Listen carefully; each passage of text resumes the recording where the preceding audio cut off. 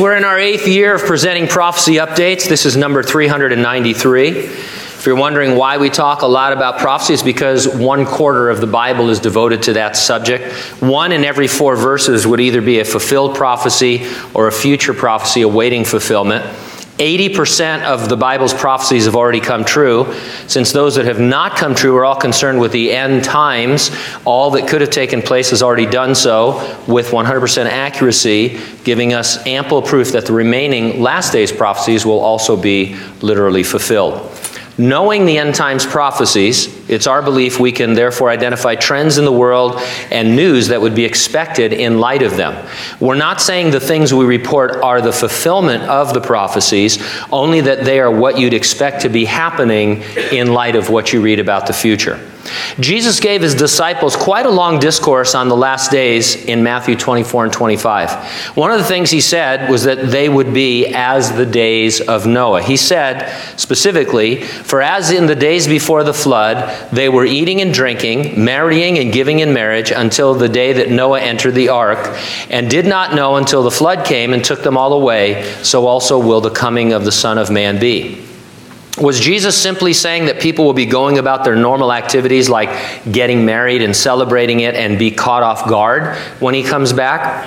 Maybe. But if you read the account in Genesis that he was talking about, you'll see there was a certain type of marriage taking place. This is from Genesis 6. It says, "Now it came to pass when men began to multiply on the face of the earth, daughters were born to them. The sons of God saw the daughters of men that they were beautiful, and they took wives for themselves of all whom they chose. And there were giants on the earth in those days, and also afterward, when the sons of God came into the daughters of men, and they bore children to them. Those were the mighty men of old, men of renown." Now, for lots of reasons, we take this reference to sons of God to be a reference either to demons or to demons who possessed men. John Morris from the Institute for Creation Research said this. He said, "If today's geneticists and molecular biologists can accomplish such technical wonders as gene splicing and cloning, the much greater intelligence of Satan could potentially have done it too. If today animal genes can be inserted into human DNA, could not it have been accomplished by malevolent spiritual beings bent on the destruction of the image of God? At the very least, Satan's demons could have selected and indwelt certain men and women and performed selective breeding experiments to produce over the generations a race of giants. So in some way, they were marrying women and infecting the DNA of the human race. It was an attempt to keep God from keeping his promise to Adam and Eve in the garden that he would send a Savior born of a woman. The Bible describes Noah's selection in order to preserve mankind, and it says that he was perfect in his generation. That doesn't mean he was a morally perfect human being, but that he was genetically perfect in his lineage. He had good DNA that was not corrupted by the sons of God. Perhaps then what Jesus said is that in the last days it will be as the days of Noah. He had in mind the tampering with DNA to pollute the race, or to at least affect it negatively. Thus, it's chilling that scientists in China are somewhat recklessly editing DNA.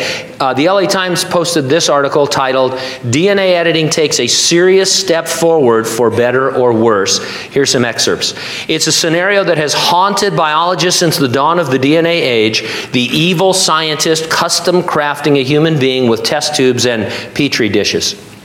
When a Chinese team revealed last month it had used a new lab technique to alter a gene in human embryos, it set off an urgent debate over the ethics and wisdom of tinkering with the most basic building blocks of life. The technology makes genetic manipulations that were theoretical in the past easy to achieve, and soon. If scientists figure out how to do it in a way that's safe for patients, gene editing could produce tremendously beneficial medical treatments, but a simple way to alter DNA could open the door to more frightening eugenic pursuits, and that makes people nervous." File this one under interesting, let's wait and see. We don't know what the result of this is going to be, but apparently we're able to tamper with human DNA on a very sensitive level at this point. As exciting as it may be to see prophecy unfolding, we don't need to see anything happen or to be fulfilled before Jesus returns to resurrect and rapture the church. That is an imminent event. Obviously, it could happen at any moment. And so that's what we look for, the blessed hope. And so are you ready for the rapture? If not, you need to get ready and stay ready. Keep looking up, because ready or not, Jesus is coming.